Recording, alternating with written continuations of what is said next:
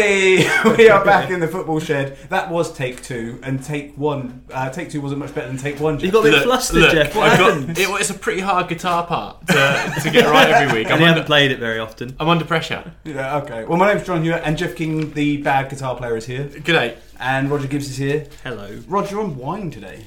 Yes, I am. And Jeff, you're on white wine today. That is fridge wine.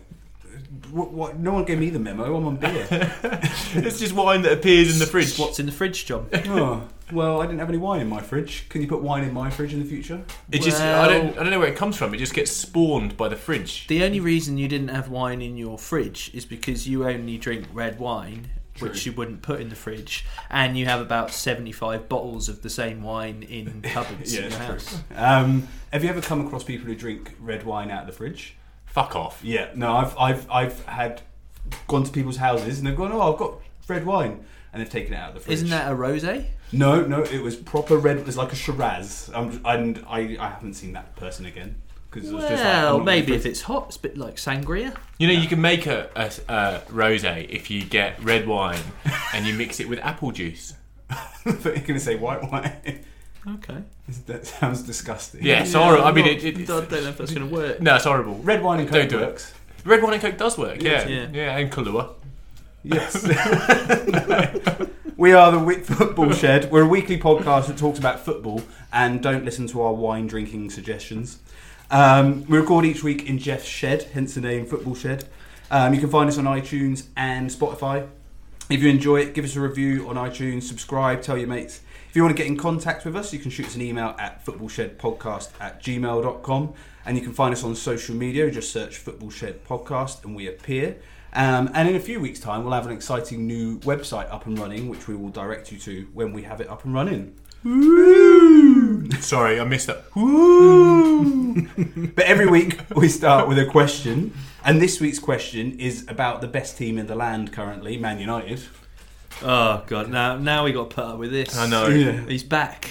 Well, I thought, I don't think I've ever done a Man United question at the start of the shed. It's been 3 years, so I thought it's time to embrace it. So when Man United go ahead in a game, they have not lost one of those games in how many? So how many games have they gone without losing, having gone ahead? Does that make sense? Mm-hmm. Well, it's obviously a substantial amount, or this wouldn't be a question. So I would say 34. That's a lot. Well, it's a substantial amount, Roger. Or else it wouldn't be a question. They've had a lot of managers who have been crap in recent history. I'm going to say less just because of that. But then I don't know if they have. I feel like this year, how many games are we up to this year? 18? 20. 20. So it's at least 20. Maybe it is more. Maybe I'll go 40. 73. Holy moly! Is that in all competitions or Premier League In all competitions, games? when they have gone ahead, they have not lost the game. So they don't lose from going ahead. So that's good. That's pretty impressive. Yeah. I presume a lot of that is in the Mourinho era where you go 1-0 up and you go defend and stop. So maybe he does know what he's doing. So no. I actually had a Manchester United question prepared for this week as well, John. Oh, good one. So we're going to all right, double trouble. Right. So what year was it? What year? We're in 2019 now. Okay. So you get the reference point. Yeah. The year. Right. This is why you don't ask the question. Year. Yeah. Did Man United first field a matchday squad that didn't have a youth prospect in it? So a product of Manchester United's youth academy. They've not done it yet, have they? They've always had one. What year, John? Year was the last time that Manchester United fielded a... a long time ago. 2018. 1952. 1937. Wowzers. Well... Isn't that incredible? That's amazing. And on Sunday, whenever who is it at the moment? Marcus Rashford, Jesse Lingard, Paul Pogba, Scott McTominay, and Pereira. Yeah, true. Yeah, that's unbelievable. That's ridiculous, and I think that's why a lot of people are getting panicked about the Mourinho being in control, because that was going to end. I think because he destroys young slowly. players. And you look at Rashford at the weekend, scores a wonder goal, and looks incredibly confident. And 6 weeks ago, he was just a shell of a player. Okay, so down to the football. So the game at the weekend, brilliant, rubbish. What do you think? It was a brilliant game of football. Spurs should have won, probably about 3 or 4-1, but United, Ole Gunnar Solskjaer changed the formation, so he played the two strikers, Rashford and Martial, quite wide, and pushed Lingard into a false 9, and basically put pressure on the sides of the Spurs defence, so the fullbacks, so they didn't have an out ball. But it wasn't just that, though. I think it's more that they put pressure on the fullbacks by Spurs attack through their fullbacks bombing on. Yeah. And so by saying to Martial and Rashford, go wide and stay high up the pitch, it's not necessarily pressuring Spurs in terms of putting direct pressure on the players. It's letting them attack, but keeping two players up the pitch so that they know. And Lingard's buzzing around like a little fly trying to get the ball back. And then all of a sudden you look up and you've got two fastest players on the pitch up against no fullback. So I thought it was quite smart. Yeah. And the thing that you could tell was that was intentional. I know. Sorry, that sounds like a. Sorry if that sounds self-evident, but when Pogba made his world-class assist, which you've got to say was top quality, he didn't look.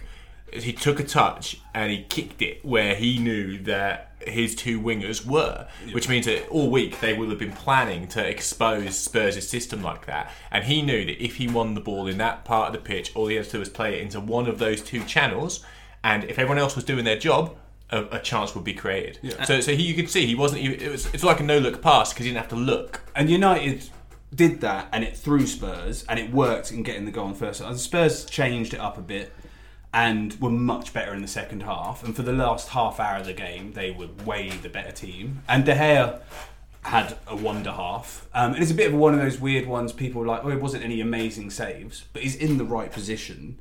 And do you remember when Tim Howard made like 1 million saves against Belgium in the World Cup? I do, yeah. And it was a record. Obama called him. We were at that game. Roger and I were at that game, but we watched it and didn't think he'd done anything incredible, but he'd been in the right position at the right time and made a huge amount of saves.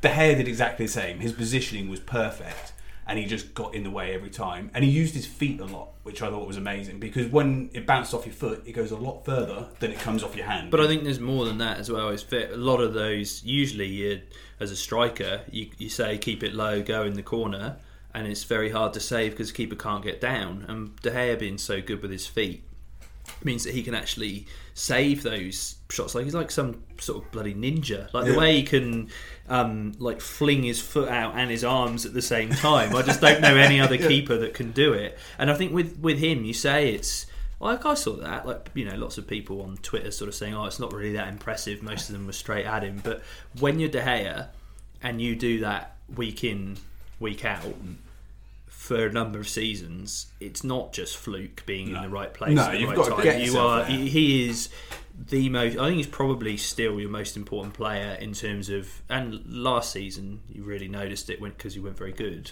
but he won you so many games on the back of him. 95% of other keepers in goal for Man United at the weekend, we lose that game. Like, I reckon him, and then you got your Allisons in it. Maybe, I don't think what's the Man City goal? Edison. I don't think he would have saved a lot of those. Alisson might have, but that's about it. But in football, and argue if you will, but there is no right place and right time. Finding a five on the floor, right place, right time. In football, it doesn't exist. And we look at strikers. We look at a player like Chikrito, now West Ham, who, you know, he's always in the right place at the right time in the 6-yard box, toe poking it in. He's made a career out of that.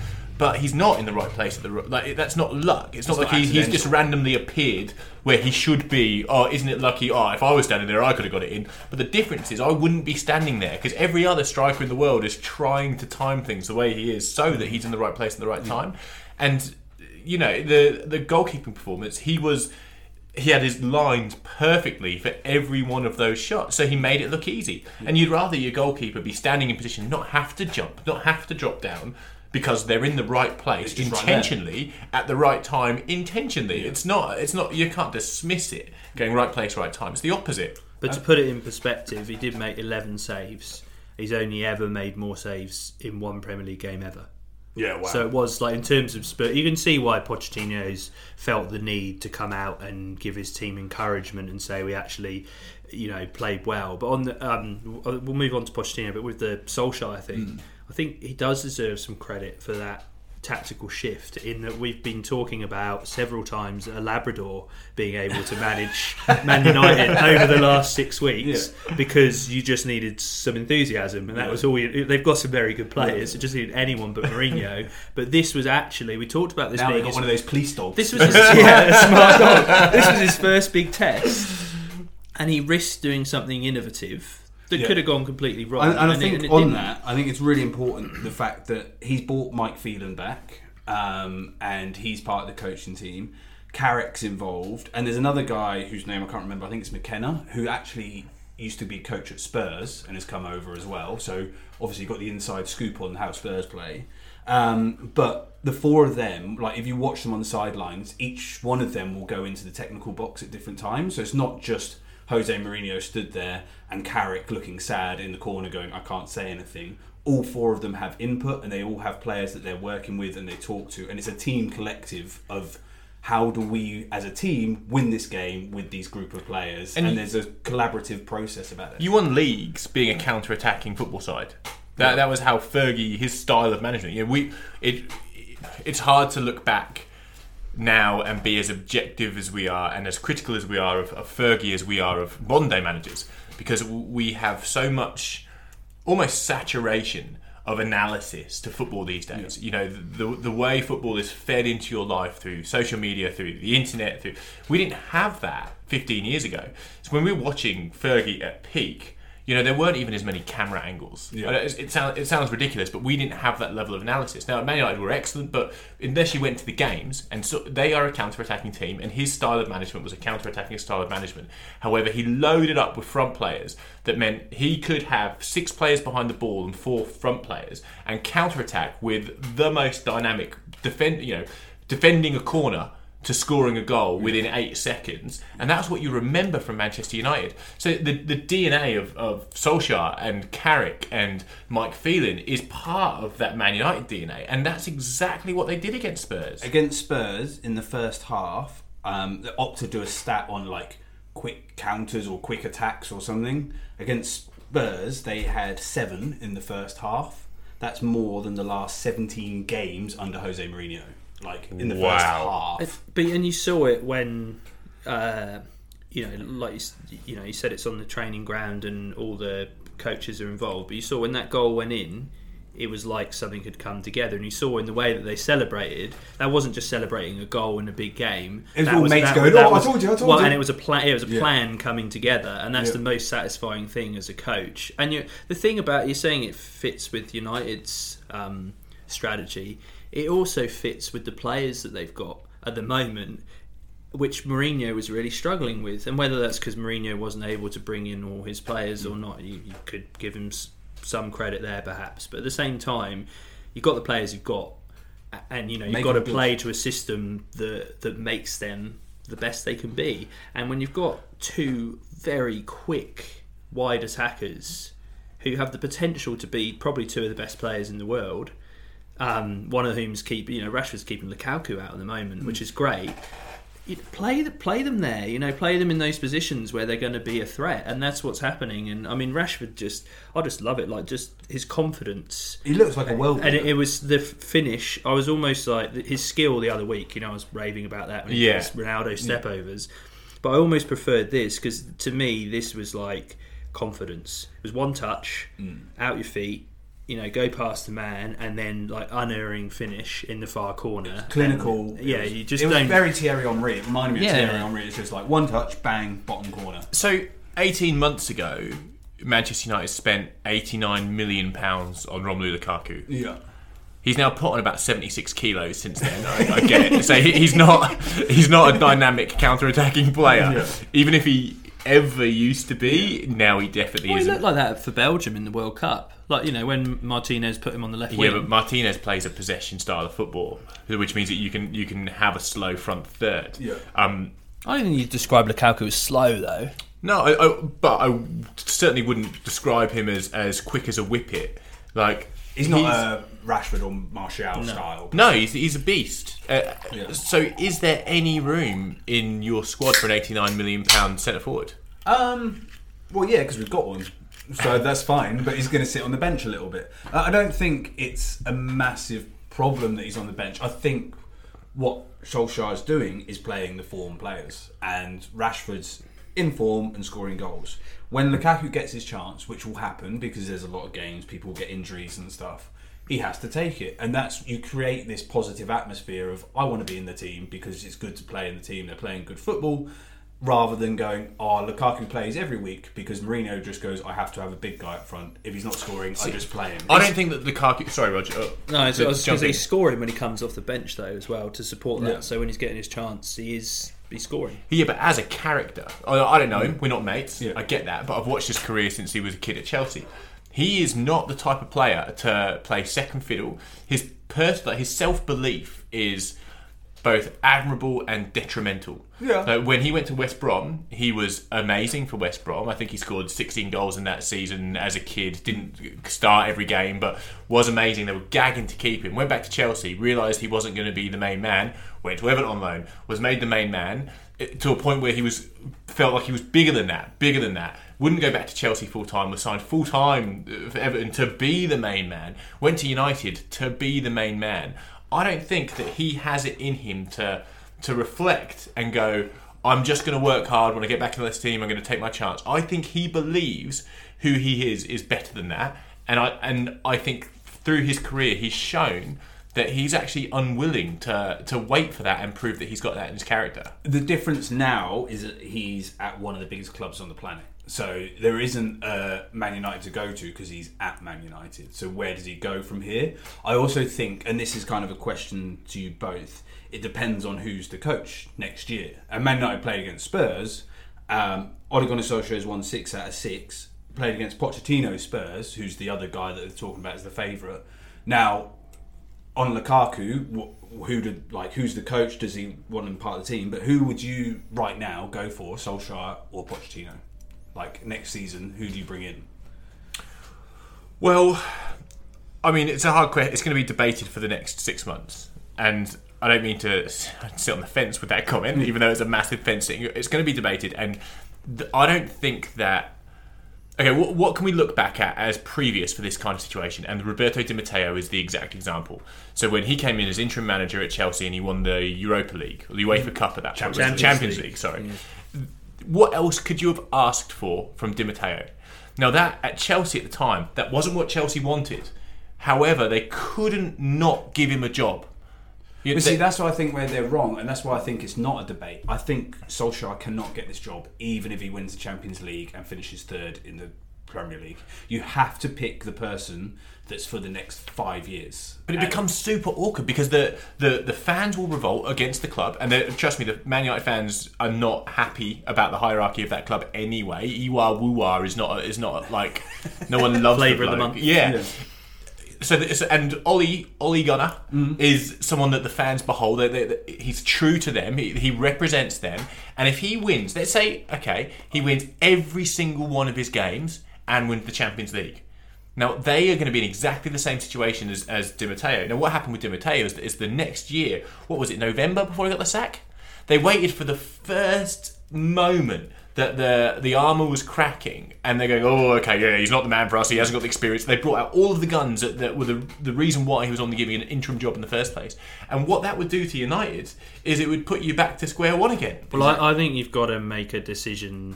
They should be making these decisions now, not because then that and even make it public. But I don't think we can get carried away. At the end of the day, Man United have beaten Spurs 1-0, and we talked about it on another day. They could have lost 4 or 5-1, quite easily. The other teams that they've beaten are average. So I think it's a very small sample size, and we look at the last time Solskjaer was in the Premier League with Cardiff, and it was a disaster. And I just don't think we can. Yes, he was a tactical genius for an hour against Spurs, but I don't think we can discount just the change in atmosphere at Old Trafford has had a significant effect on your results. And so I think there's only so much of that credit that goes to the manager. And I don't think that is enough to base your next 5-year plan on, whereas Pochettino's got 4 years of evidence of what he can achieve. That's, I think, my point is that we've got to be careful as Man United, talking as a Man United fan, to not get carried away. If Solskjaer does win every game, it doesn't actually change the situation we're in. That we've got to still remember the position we're in at Christmas when Mourinho left, and that is the position we're in whatever happens at the end of the season, because that's what needs rectifying, and that's not rectifying. You can't rectify that with emotion. You rectify that with an actual plan. But this is why this situation is becoming more and more sticky. The better he does, the worse the situation you find yourself in, because you're actually going to find, for everyone listening, I'm pointing at John right now in an aggressive fashion, you're actually going to find that there will be more of a dissonance created in your club than you ever had predicted, having this feel-good Labrador come in and lick everyone in the face. Yeah. That's a great thing, makes everyone feel great. As soon as they buy into this lovable dog, and actually the club go, he's not the lovable dog we want a bit more of a experienced dog, we want a German Shepherd, please, he's retired from the army, then that's something that the players will then revolt against, the fans will then revolt against it. Even if you're sticking with the plan you made 2 months ago, you're in a sticky spot if he keeps winning. It depends how you do how it. you announce it, how you announce it, how it's done, and if Solskjaer comes out and goes, this is the right thing for the club, I'm fully behind Pochettino, for example, taking over, it changes the whole thing. They've got history of announcing and performing their business like Donald Trump at a beauty pageant. Yeah. I wouldn't trust that Man United will play this transition out any better than they've played out any other piece of business they've done in the last 5 years. That's true, and I think we should move on from Man United to Spurs. One last thing that I wanted to bring up is that they're looking at bringing in a director of football, which Man United are the only big club on the planet without one, which is pretty embarrassing. But I saw that the Arsenal guy who came from Dortmund, whose name I can't remember, who brought Aubameyang over and Mkhitaryan was he's not director of football, but he's transfer policy, head of recruitment. Yeah. But the talk was that he was going to become the director of football at Arsenal, and then since Gazidis has gone to Milan, they've changed their path of what they want to do, and they've basically said to him, no, you can't have the job, and you can just be a glorified scout, basically. So he's going to leave, and I think if I was Man United, I'd turn around and go, get that guy straight away and get him in as your director of football, and then you talk to him about who's the right manager that fits under that plan. Yeah, because it needs to be a synergy between both of them. Yeah. And talking of Arsenal, footballing perception, I know we'll move on to Spurs in a minute, I'm sorry, but footballing perception, Arsenal went the first 22 games unbeaten in this season, right? No, sorry, they lost their first 2, and then they won a 22-game unbeaten run. We're talking about the transition's so much better than we expected. They're doing incredibly well. United had the worst start in their history, and now they are level on points. Yeah, it's funny, isn't it? It's weird the way we digest these footballing stories and the way the narratives take over of the actual fact. Right now, that 6 on the spin, has put United in a position that we were lauding 2 weeks ago when Arsenal were in it. But Man City was the same. Yeah. You're the Man City machine, and then all of a sudden they have 2 bad results over Christmas, and it was nearly 10 points. Let's move on to Spurs. Kane is injured and out until March. Son has gone to the Asian Cup. Dembele's gone. Dembele's gone to China. Dyer's injured. Dyer's injured. Yeah, but Dembele's mum was Chinese, and he had a boyhood connection to Shanghai. He's tipping Gujia. There's photos of him when he was a kid, wearing the scarf. So I feel like we can't blame him. Yeah. But are Spurs in trouble? Spurs sit 3rd at the moment, and 2 weeks ago we were talking about them possibly being title challengers.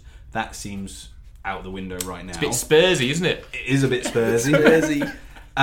Do we reckon they're in trouble, or do you reckon it's nothing to panic about? I think Dyer's a big miss. I don't think they've got another player, particularly with Sissoko going down injured, who, I think that was a big aspect of the United game as well. If for the goal, when Lingard won back the ball and gave it to Pogba, that's where Sissoko would have been if he was still on the pitch. He's really improved this year. Like, he looks like the player that you kind of expect him to be when you see him, and he has this one-off good game. But yeah, I don't think they've got a natural replacement for Dyer, and I think he was a big miss too. And now they've got some serious striking woes with Kane injured, who's never injured and Son gone. I mean, who's going to play up front? There's talk of Lucas Vincent Moura. Janssen? No, Vincent Janssen apparently is just completely out of the Loriente or Lucas Moura. Loriente's rubbish. He is rubbish. He's good yeah. in the air. He had half a season where he's good at Swansea. He's good in the air, and he was being good in Spain. But Problem is, he's not a bird. No, that's true. He spends most of the time walking. But I have faith that Pochettino's going to get them through it, and they're still going to finish It's a top big 4 test. time. But it is going to be a difficult few weeks for them. And is Kane probably the big question on Spurs' mind? I mean, they'll have the second leg of the League Cup semi-final, which these players will miss. Champions League, is Kane back or not? Kane misses the first leg against Dortmund, which is a shame because I mean, we talked about it. I'm really looking forward to that game, and you want to see all the best players out in the park. And I think Spurs without Harry Kane is pretty massive. Like he's integral to what they do. Is this the first time Kane's been out this season? Yeah, it is. Because he generally every season has a spell, a 4 or 5 week. I've hurt my ankle, has a break, and then comes back and scores about 40 goals. He heals quickly, doesn't he, Harry? He does. Like he's got a good healingness. He does seem to recover really quickly. It's amazing. Remember before the World Cup, mushrooms. it was like I thought it would be mushrooms. It's the lots of protein. iron. Yeah, that's it, iron. Because before the World Cup, I thought it was going to be another like David Beckham, Wayne Rooney metatarsal nonsense, and suddenly he's just back playing football again and being top goal scorer. Yeah. Let's move on to West Ham against Arsenal. West Ham beat Arsenal 1-0, which was brilliant, I think, because beating Arsenal is always good. Declan Rice scored the winner. Yeah, and we've spoken about Declan Rice before. He was brilliant in this game. He was really good, wasn't he? Yeah. And he's 19. He's just signed a new contract there, but he's got everything. He could be anywhere. I thought he was absolutely brilliant in this game. Like he's the kind of player you enjoy watching because he can do it all. Does the ugly bits of the game and defends, covers brilliantly. Do you know where he would be good in Spurs' midfield right now? He's the kind of if you're Pochettino, he's the kind of player they would go for. Yeah. But are they going to sign anyone? I don't know. And then his finish for the goal was great, so he can do that too. It was made by Nasri though. Yeah. And we joked when Nasri started training with West Ham, but watching him play, I know it was against Arsenal and he's obviously going to raise his game against Arsenal, but he had space. Like even when he's standing in the penalty area, he still has space and time, and he slows the ball down and he waits for opportunities, and he doesn't look like anyone's even running up to challenge him because of his body position on the ball. Like, why did we not assume that he was going to still be as good as he was when he was great for Man City? Probably because he hasn't played for so long. And was he great for Man City, or do we have to go back to Arsenal? No, he was really good for Man City. He had a good. He won the league with Man City. Yeah, and Pellegrini. Never know. The water boy. The water boy. Yeah.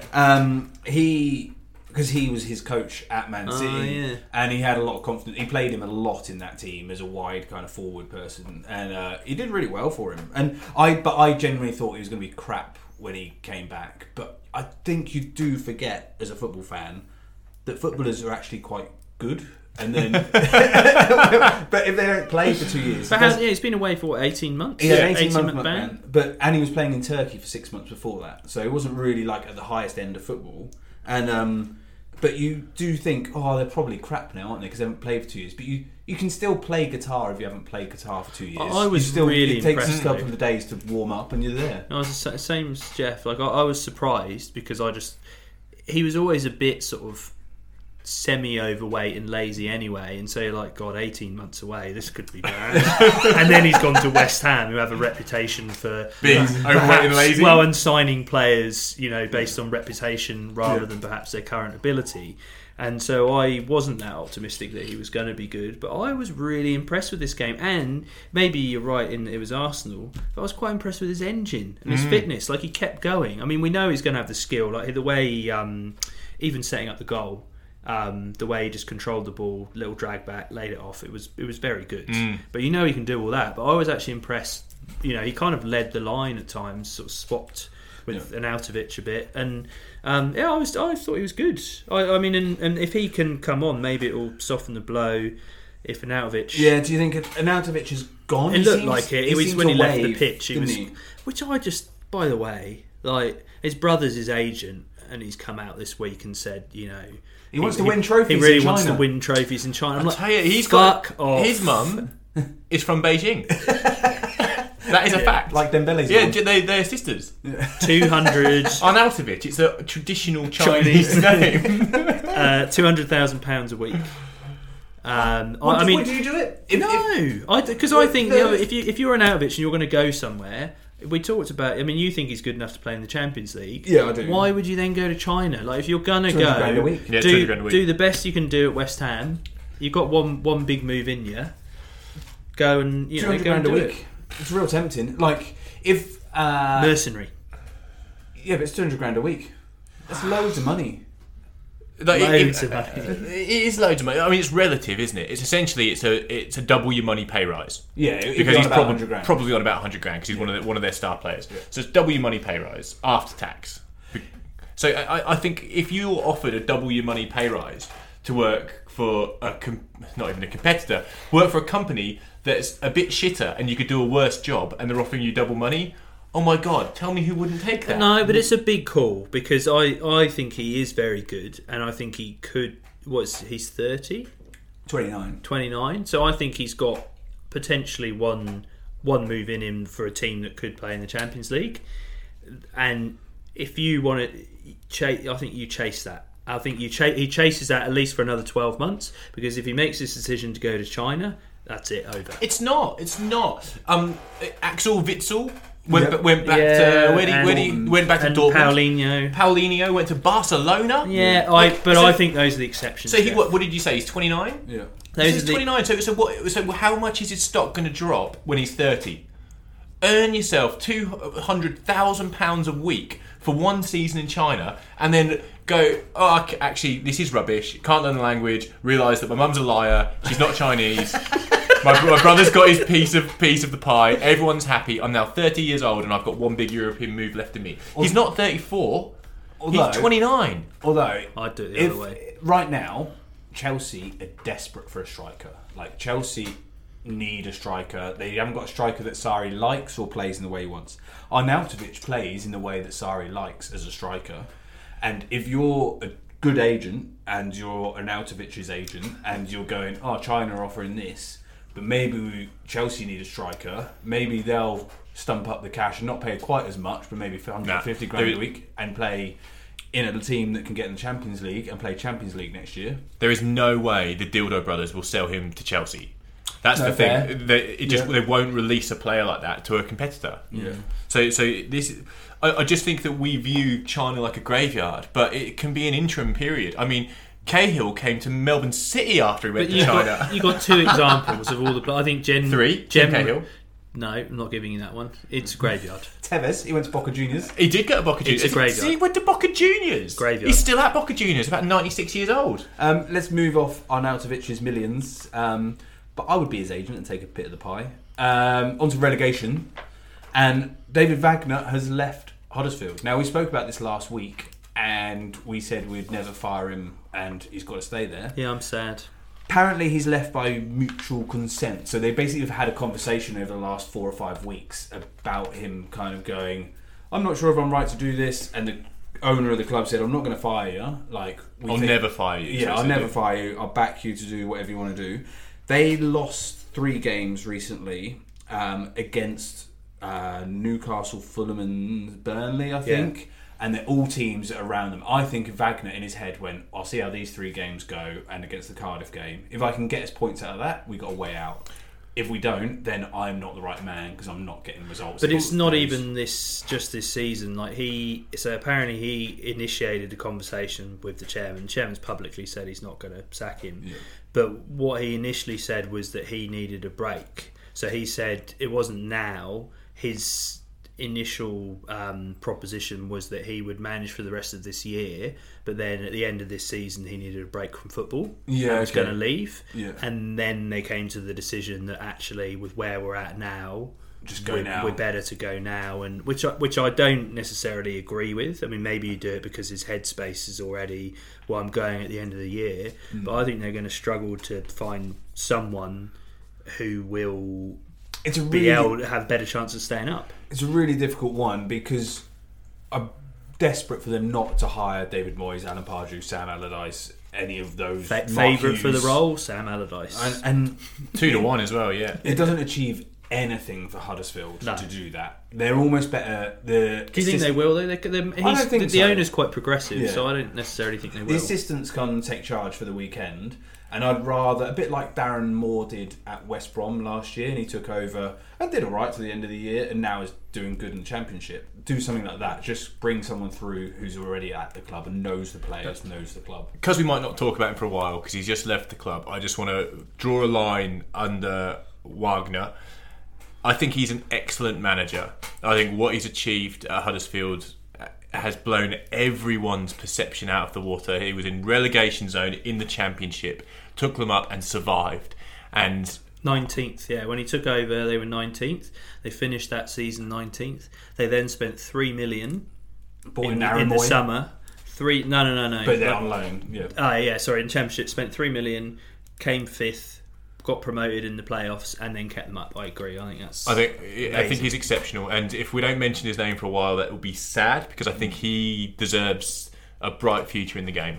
Yeah, and I think him taking a break now means he'll be refreshed and ready probably to go come pre-season for the new year. So I think there'll be a lot of clubs sniffing around for him. Do you think he made a mistake? At the start of this year, he signed a new, I think it was 3-year deal or something, like a long-term deal, when there was talk like Leicester were chasing him, West Ham were chasing him, a number of clubs in Germany were chasing him, but he chose to stay at Huddersfield. Do you think that he made a mistake? No, because right now he's burnt out. The reason he needs a break, I presume, I don't know, he didn't call me and tell me, I'm not sure why, but I presume he's, like, football management's a full-on job, and I think he's probably burnt out and needs a break. So if he had gone to, say, a Leicester and now was in a position of getting fired, you've lost everything.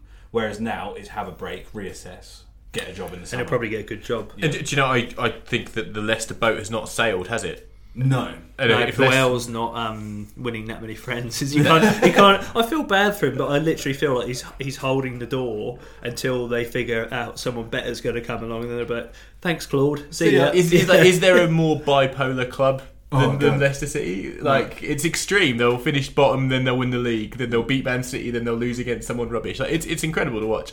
But I don't think that ship sailed for Wagner. I think that if Puel does come, they would be getting a knock on the door. And talking of Leicester, they lost to Southampton.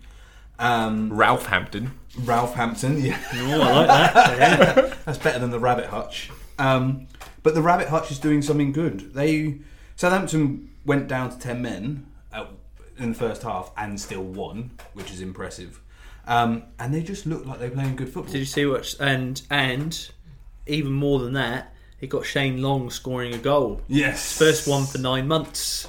Did you see what Shane Long said after the game as well? No. He talked about, new managers made such a difference. He's actually, telling us what to do when we haven't got the ball. I have got a quote. Yeah. So it's James Ward-Prowse who said it. Yeah. And says, because it says here, the Austrian has been in charge for only 7 league matches, but has already won as many games as Mark Hughes did in his whole time. 3 or something. 3 games. Yeah. James Ward-Prowse. The difference has been unbelievable.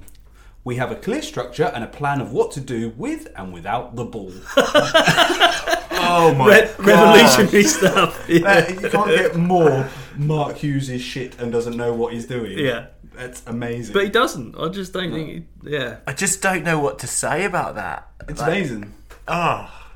But, so Southampton are looking alright. Although it's still... I think there's a chance... And I really hope it's a big chance that they might get sucked back into the mire. There's always, I think maybe his new manager bounce. They've still got a few weaknesses as a team. He's a hard ass. I think they're safe. So they're safe. I think they're safe. I think they'll be in the fight until the end. No, they'll be in and around, but I think they're safe. If I'd put my house on them having a Rabbit Hutch. You're an idiot. So do you see from the Fulham result? Yeah. So Fulham. Lost to Burnley. Before we go on, the goal was exceptional. Oh, the first goal, Andre Schürrle. Oh my god, incredible! Yeah, but then Burnley win without having any shots on target.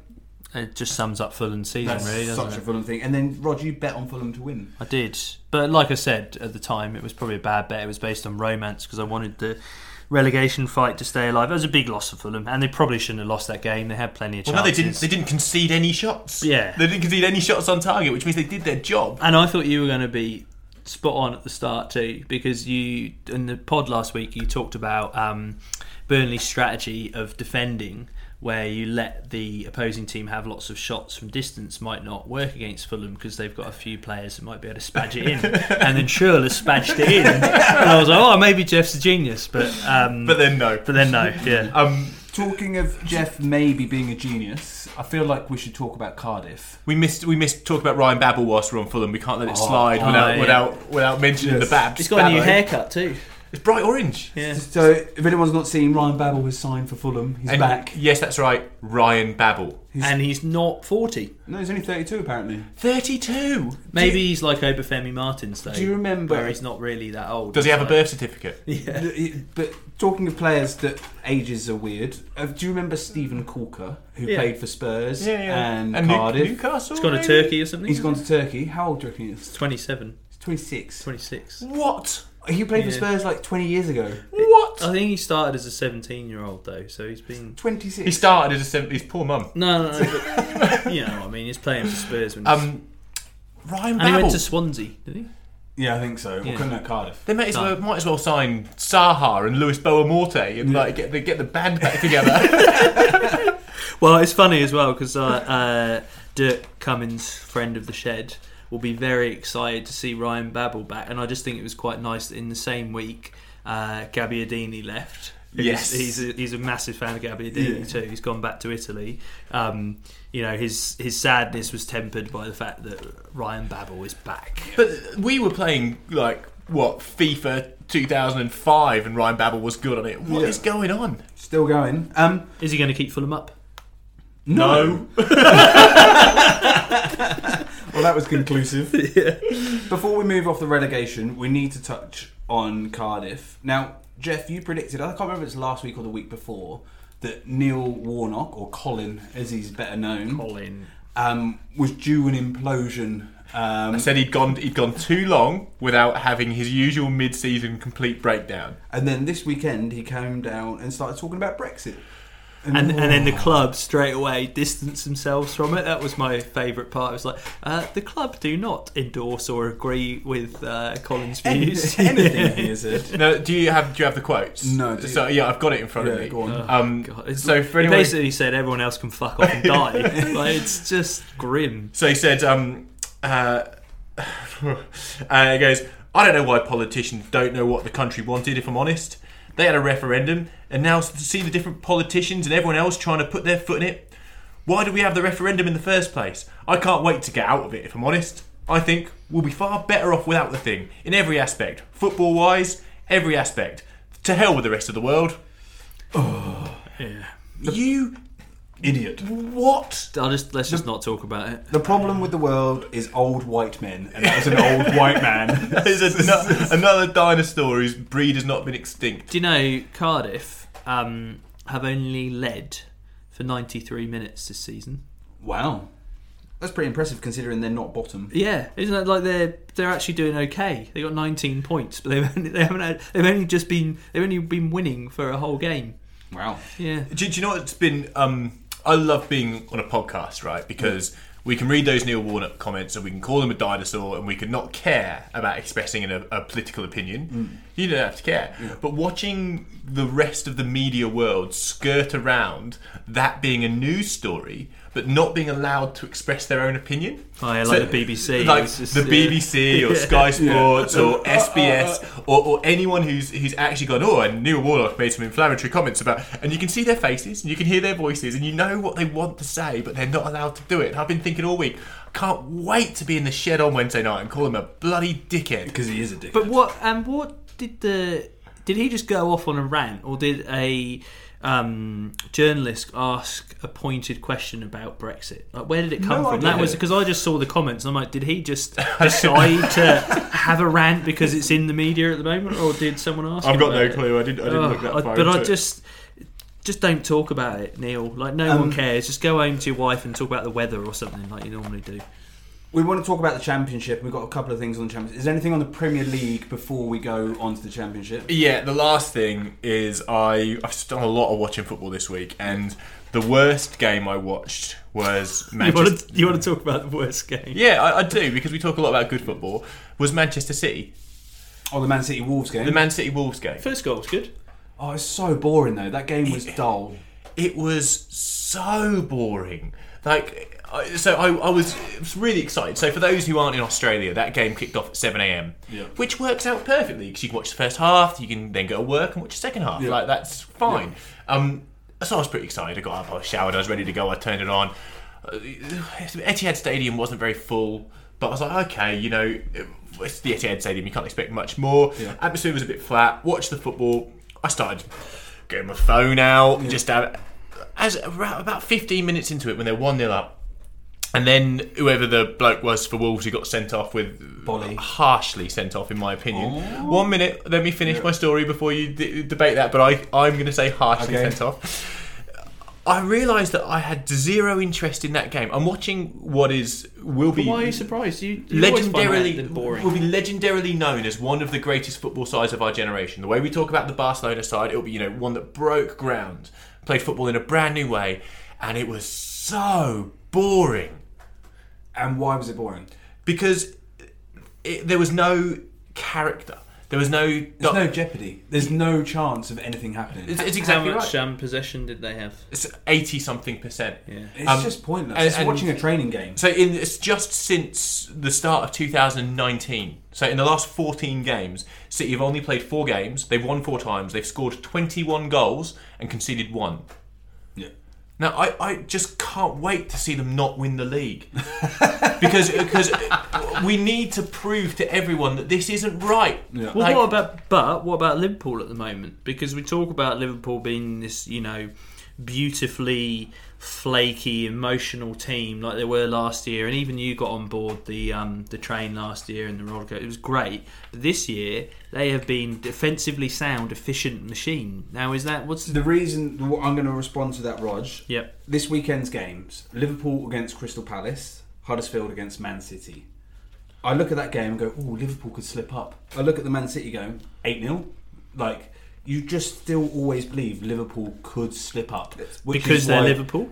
Partly because they're fallible and they're not a machine, and I don't know, but there's something about it that you go, oh, Crystal Palace. I remember in 1990 in the Cup final, it was 3-3, and maybe they'll have it, and you don't know. And they just beat Man City. So it's like watching a Rocky movie. Whereas Liverpool, so I look at that game and go, I'm not confident in it. I look at the Man City Huddersfield game and I go, 8-0 Man City. So here's it, and I'll ask you a third question in a row without giving you the chance to answer, Rog. So both of these games that John just mentioned, both of them have 3 points. 3 points for Liverpool, 3 points for Manchester City. Which one would you want to watch? I'd watch Liverpool. Liverpool. Now, exactly. I'm going to put words in your mouth without giving you a chance to answer again, Rog. I would say that you would want to watch Liverpool because it can surprise you. There can be something even when they win. They can win by a scrappy penalty, or they can win 4-3. You've got no idea. You know exactly what you're going to watch when you watch Man City, and you might as well get your phone out.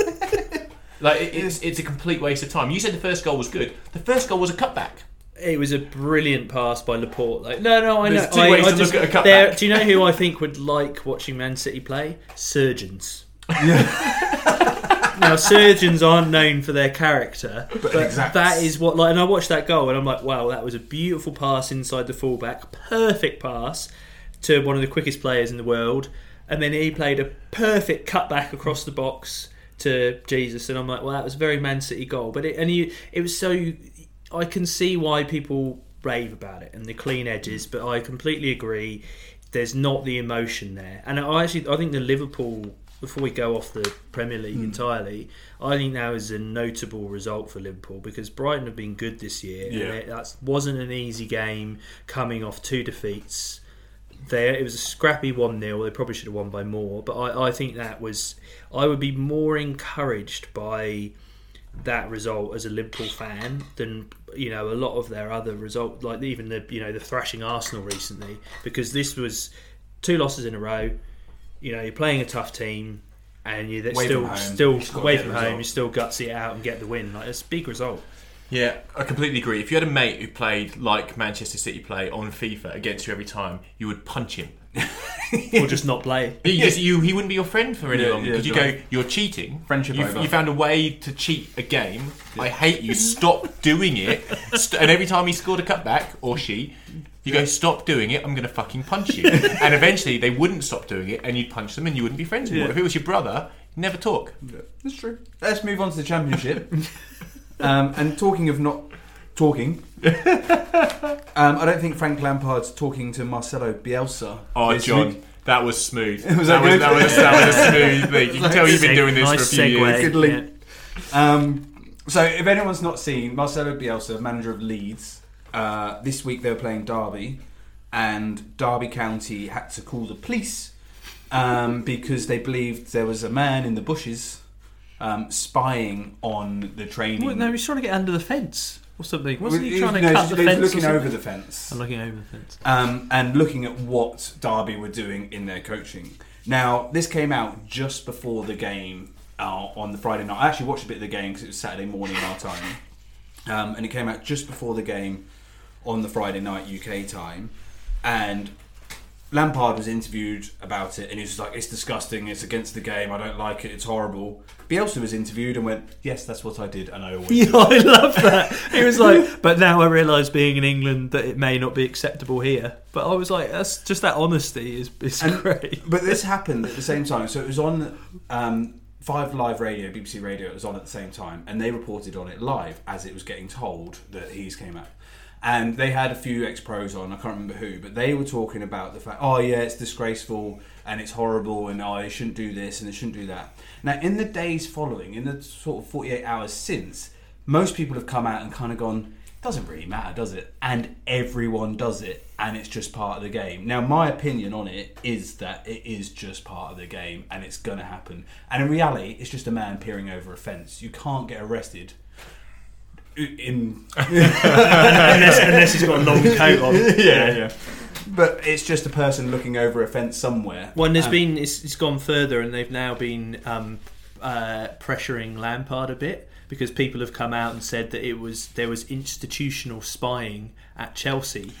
Villas-Boas used to do it when Lampard was there, and Frank, you came out quite strongly, but what are your opinions on that? And he was like, oh no, definitely no spying at Chelsea. But it's just a non-thing. The only thing is the beauty of him admitting to it, because you don't normally see such honesty in Britain. No, and what I enjoyed about it was his honesty about it, but then everyone's instant reaction on radio, which I thought was like we were talking about how things get reported on. Because it was instant, they all thought, oh, we've got to say this is bad. And everyone in the studio and everyone around was going, oh yeah, bad. And then as soon as everyone left and went and thought about it for 24 hours, they went, oh, it's not really that bad, is it? And we all do it anyway. And you're going to, I mean, for all practical purposes, you will gain so much more by watching their last match on telly than you're going to get peering over a fence with some binoculars. You really are. But it was big result for Leeds. So obviously Derby are up in the playoff places and doing quite well. Leeds played really well. They've had a lot of injury problems this year, but they got a few players back. Kmart Roof started the season really well. Was missing for about 10-12 games. And they're 5 points clear at the top now. Bit of a buffer, yeah. And just the other thing I wanted to touch on with it very briefly was Jack Clarke. So Jack Clarke is a 18-year-old Leeds youth product who has been very good this year. Now he originally Bielsa's come out and said didn't have him in his plans at all this year. Thought he was a kid but thought he wasn't ready, and then he's just kept trying hard at training, and then he's been coming on as a sub. Getting 15-minute cameos. And then there were several games in a row where he essentially was changing the game when he came on. So he's a very, very direct, he's like a traditional winger. And I've been a bit unsure about him because he's sort of like, is he good or is he the next Conor McManaman? Yeah. And he's very, very direct runner, but it also seems like he's quite smart and he's got some end product. But essentially, he's coming off the bench doing well, and it's now got to the point where he can't drop him, and he's starting games because he's still playing brilliantly, and he's got that ability to make the defender playing on him just look like a mug. And it not necessarily through what looks like an amazing skill, but just a shift in body weight, and suddenly he's past them, and he's quite quick, and then there's a goal, and you're like that. That's not easy to do in the champion. And when a player looks a cut above in the championship at 18, I think they're probably destined for good things. Can you put my mind at ease, Rog? Yeah. Are Leeds going to go up? Oh, that's such a hard question. You're still waiting for them to burn out, because Bielsa's teams often burn out. But no, I'm on board. I think Leeds are... You're on board. It's going to happen. I can stop being anxious. I think so. And I say that because I'm not a Leeds fan, don't get me wrong. Yeah. But they've done their time. We talk about it all the time. Yeah. They've done their time. And I think that Alan Smith's looking for a club. Mark Viduka can get a game. Bring Harry Kewell back. Ian Hart and his left foot. Yeah, Rio Ferdinand's pretty rubbish on telly, so I'm sure he can start at the back. There's loads of blokes waiting in the wings. Roger, you wanted to talk about Bolton. Do you want to talk about that before we go on to end feature? Yeah, just... As we're on Championship. There was a good news story about Bolton earlier in the season. JJ Koch has re-signed? That we talked about. No, it was about their dying past owner. Paid off all their debts. Paid off all their debts. Now, Eddie Davis. Yeah. So, and I was like, that's great. At the time, I think we were like, isn't this brilliant? Someone that clearly loves the club has managed on his deathbed to save them from administration, which is what was going to happen. They were going to be docked 18 points, whatever, gone, relegated from the Championship. Now, I read something in the week that put that in a completely different light, and it made me quite unhappy about the world reading it. But so it's come up because Forest Green Rovers have a player. Yeovil. Sorry, not Forest Green. I get confused with Forest Green and Yeovil. Yeovil have a player on loan from Bolton. A guy called Christian Dowidge, and they signed the loan agreement, and in the agreement Bolton are paying his wages while he's on loan. Yeah. Now Dale Vince, and I think they played each other in the FA Cup maybe, which is where it came about, but Dale Vince, who's the chairman of Yeovil, essentially came out very strongly and said that Kevin Anderson, who's the chairman of Bolton, is basically a complete cunt. Yeah, he's a loose cannon. And he's, he's a Mike Ashley +2. Yeah, and worse, it just runs up debt. He's been banned historically from owning any companies or directing any companies because of debt for numbers of years, and it's only due to some loopholes in legislation that he's able to still be involved in football. He now lives in Switzerland. But essentially he said to Vince, we're not going to pay his wages. And if you take us to court, we haven't got any money, so we'll just become insolvent and you won't get paid anyway, so there's no point, so fuck off, was essentially where this came from. But then as part of it, there was this, there was then this sort of article about the history of this guy and how it's happened at Bolton. Now, essentially, he came in when Bolton were a complete mess, when they got relegated. 2015, Eddie Davis, the guy who saved them, wrote off 180 million. So essentially, when Sam Allardyce was there bringing in all these players, it was basically the owner just going, I'll put my hand in my pocket again and again and again. But it's not necessarily sustainable, right? So he left, they got relegated, everything went completely tits up. And then, so he wrote off the debts, Eddie Davis, but he said, I can't have any more to do with this. No one would take on the club because they had all these debts, they couldn't pay the players. Step in Dean Holdsworth. As in old school Dean Holdsworth? As in old school Dean Holdsworth. He played for Wimbledon. He played for Wimbledon, also played for Bolton. Yeah. Loved Bolton. Got a high interest loan, £4 million, and bought Bolton, because they were only £1 to buy. Wow. So HMS, the Inland Revenue Service was selling them for £1, but no one wanted it because you're taking on all these debts. So Holdsworth took this high interest loan and bought them, and then this is when Davis appeared. When Holdsworth, Anderson, you mean? Anderson, yeah. Came in then when Holdsworth made that move and went halves with Holdsworth. Dean Holdsworth's company after a year went bust, so then it's not worth anything again, and then he bought out Holdsworth. So all of a sudden he's the sole owner of Bolton. But essentially what he's doing, Bolton have no money. They've sold all their players. They went down, managed to get back up to the Championship. They've kept selling their best players to get money.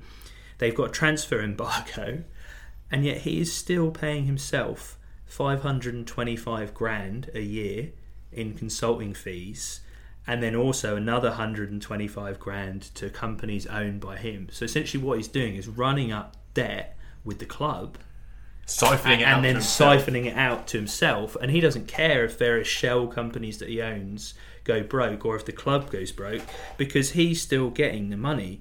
And the thing that's sad is that when Eddie Davis died and left this money to the club to save them, that was actually being used to repay the original loan that Dean Holdsworth took out to save the club, and it was 5 million quid to save them. But this guy's not going to care, because it's essentially a gift from a dying man that saved the club, but he'll continue to keep siphoning money out. So within 4 years, they'll be dead again. And you're just like, something has to change in football. I've heard a little bit about it, and he's banned the Bolton local newspaper from reporting on their games because he thinks that they have a vendetta against him. So he has a media embargo, so they can't come and talk about the games. It's your local paper. It's amazing how this stuff filters through, because I heard an interview with the lady from the Supporters Trust, and they've banned the Supporters Trust. Yeah, it's fucked. So there's no... And they're boycotting the games now, obviously, because they've been banned. Yeah. So I think you hope that there's going to be, when something's this public, that they may look at reviewing the EFL ownership rules, because it's not right, and the people that suffer are the bloody fans. On that good news story, Roger, I'm so glad that we ask you for championship updates, Roger, because it's always happy and enlightening to end our podcast. It's so good. But let's move on to end feature. Jeff, you got a song for us? Yeah, you ready? Yeah. Wow. Whoa. That was really new. It's a new year. It's a new year. Start of 2019. Sweaty fingers. Respect. You're going all youth and gangster on us. I am a young gangster. I don't have to go youth and gangster. That is my persona. That is the first thing I'd think when I look at you. Youth and gangster. So in this week's end feature, last week we all lost.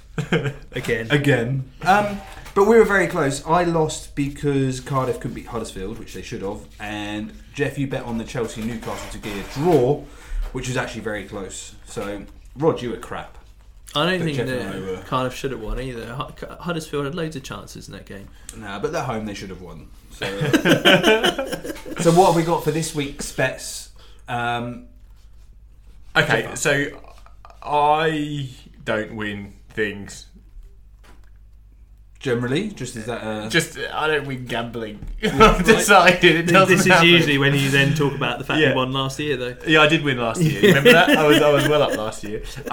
So I have gone for Manchester City to beat Huddersfield at -3. Ooh. -3. That's a big minus. So they've got to win 4-0. Oh, come on. Or 5-1.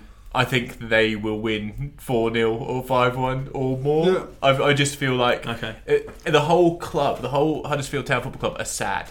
They're sad this week because they loved Wagner. But doesn't that bring people together? No, it makes them sad. No, I think they're getting relegated. Might do, but week 1, no, I'm with Jeff on this. They're getting relegated. They're sad. He's done a really emotional goodbye letter. Yeah. Everyone's a bit sad. They might lose their jobs because they're getting relegated and they like making pies for people. Yeah. Like, it's sad. So what's that pay? $4.20. Nice. Oh, good bet. You say that every week. Every week. Oh, I like that one. I've got Man City in there as well, just to win both halves. And then Newcastle, because I think it could be 8-0. Newcastle will find a way to beat Cardiff. Cardiff's away form's bad. It's paying 4.33. I really don't want to say this, but I've bet on Newcastle to beat Cardiff because they'll find a way to win. No, it's purely because you know my theory about Rafa Benitez. He has certain games every season that he's going to win. This would have a big black marker. This circle one's around like it. 4 months ago. I went, we're going to win this game. Arrows pointing to it. So he's going to win that game, and I've bet on Man City to beat Huddersfield, but at -2, and that's paying $4.29. So basically the same. So the three of us are basically all bet on the same thing. So if it comes off, we're all going to win. Yeah. But then if it doesn't come off, we're all going to lose. About bloody time we all lost. I mean, won. Has anyone got anything before we leave? No? Thanks for listening, everyone. We will be back next week. As always, if you want to shoot us an email, just go to footballshedpodcast@gmail.com. Find us on social media, just search Football Shed. And tell your mates, leave a review on iTunes, and we'll be back next week. Thanks for listening, everyone. Bye.